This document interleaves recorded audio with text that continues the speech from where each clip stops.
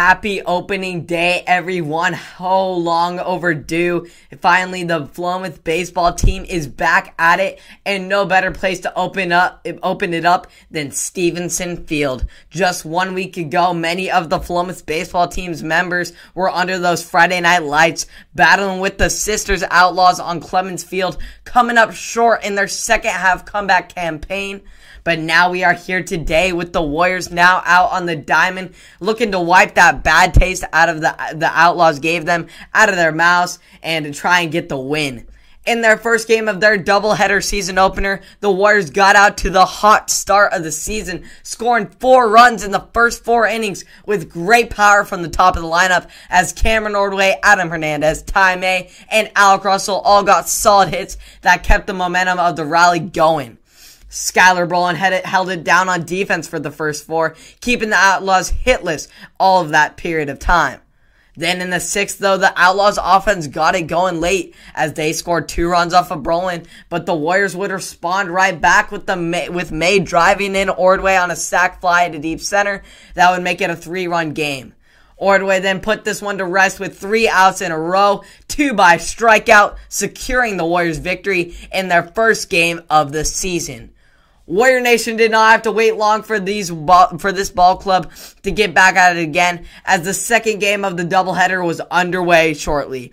And the Warriors once again got to work early as they put up a 4 spot in the first with RBI singles by May and Hernandez and a sac fly by Chase Beardsley.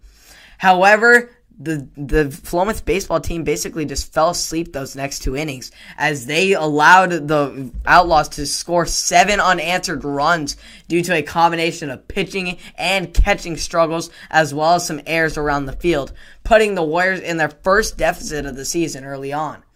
But just like football, these Warriors don't go down to the Outlaws without a fight. They regrouped, and in the bottom of the 4th, the Warriors' bats came alive once again as the top of the lineup did their job, and then Alec Russell drove them in with a triple to right field. Huge shot there, sparking the energy in the Warriors once again as they took the lead back with a 6-run rally. Holy smokes.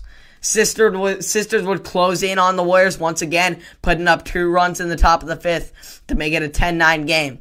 But the Warriors then put all questioning of their ability to rest with a 5-run 5th inning highlighted by a Russell RBI single and a Ty May double to the left field fence. Huge rally there once again, and then May would close this one out on the bump as the Warriors regrouped after an early scare and never looked back from there. 16 hit game with 15-run performance.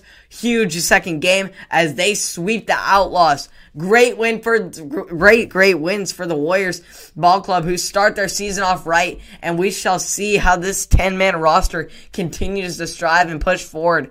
It's a limited roster, it sure is, and every single man was involved. There was not one man on the bench. The first game, Chase Beardsley DH, and he was involved in getting his stick on there and getting some RBIs. And then in the second game, Jacob Williams, who definitely should have been mentioned in there, he contributed heavily in the RBIs and in the scoring, getting his teammates in on his stick.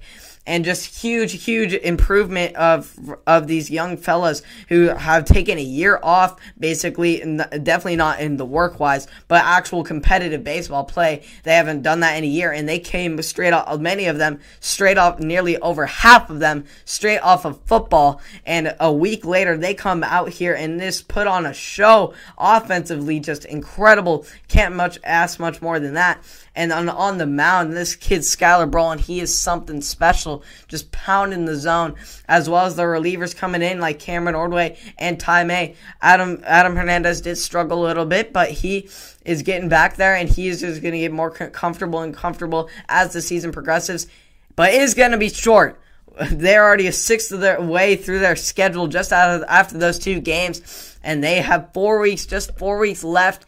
Oh, it's going to go by quick, and the Warriors are playing a heavily league schedule coming up, but they will play Banks on Monday and then Sweet Home on Wednesday and Thursday, and then from there it'll just be all league as they try and get the league title once again, as they so successfully do as they've done in years past, and push for a state in the chance at the 8-team bracket for the state playoffs, and they're just going to push for that. They definitely are motivated, and that's the ultimate goal. They don't settle for anything less than that ultimate trophy of a state title. So, incredible win, incredible start. Hopefully they can keep the momentum going. You can catch more about these Philomath baseball players on Apple Podcasts, Spotify, and or YouTube. I will keep you updated, and I will catch you all in the next episode of Blake's Take.